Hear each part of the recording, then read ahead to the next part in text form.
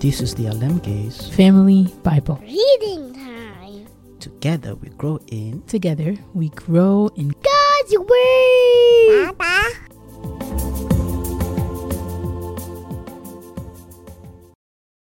Luke 21.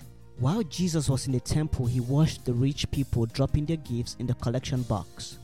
Then a poor widow came by and dropped in 2 small coins. I tell you the truth, Jesus said. This poor widow has given more than all the rest of them, for they have given a tiny part of their surplus. But she, poor as she is, has given everything she has.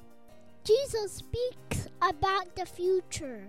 Some of his disciples began talking about the majestic stonework of the temple and the memorial decorations on the walls. But Jesus said, "The time is coming when all these things will be completely demolished. Not one stone will be left on top of another." Teacher, they asked, "When will all this happen? What sign will show us that these things are about to take place?" He replied, "Don't let anyone mislead you. For many will come in my name, claiming, 'I am the Messiah,' and saying, 'The time has come.' But don't believe them. And when you hear of wars and insurrections, don't panic. Yes, these things must take place first, but the end won't follow immediately."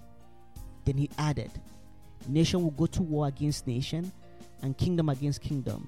There will be great earthquakes, and there will be famines and plagues in many lands, and there will be terrifying things and great miraculous signs from heaven. But before all this occurs, there will be a time of great persecution. You will be dragged into synagogues and prisons. You will stand trial before kings and governors because you are my followers. But this will be your opportunity to tell them about me.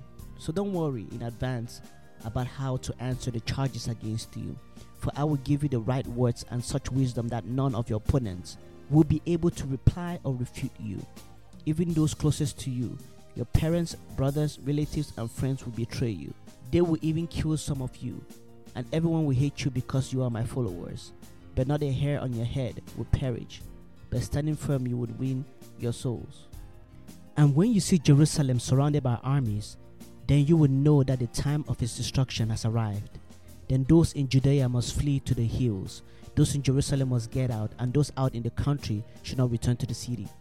For those will be the days of God's vengeance, and the prophetic words of the scriptures will be fulfilled. How terrible it would be for pregnant women and for nursing mothers in those days. For there will be disaster in the land and great anger against these people. They will be killed by the sword or sent away as captives to all the nations of the world. And Jerusalem will be trampled down by the Gentiles until the period of the Gentiles comes to an end. And there will be strange signs in the sun, moon, and stars.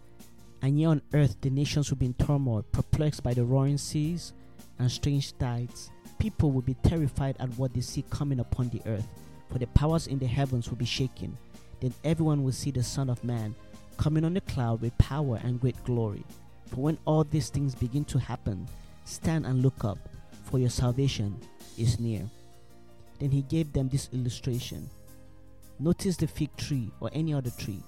When the leaves come out, you know without being told that summer is near. In the same way, when you see all these things taking place, you can know that the kingdom of God is near. I tell you the truth, this generation will not pass from the scene until all things have taken place. Heaven and earth will disappear, but my words will never disappear. Watch out. Don't let your hearts be dulled by carousing and drunkenness, and by the worries of this life. Don't let that day catch you unaware, like a trap. For that day will come upon everyone living on the earth. Keep alert at all times, and pray you might be strong enough to escape those coming horrors and stand before the Son of Man.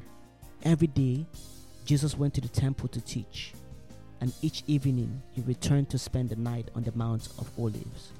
The crowds gathered at the temple early each morning to hear him.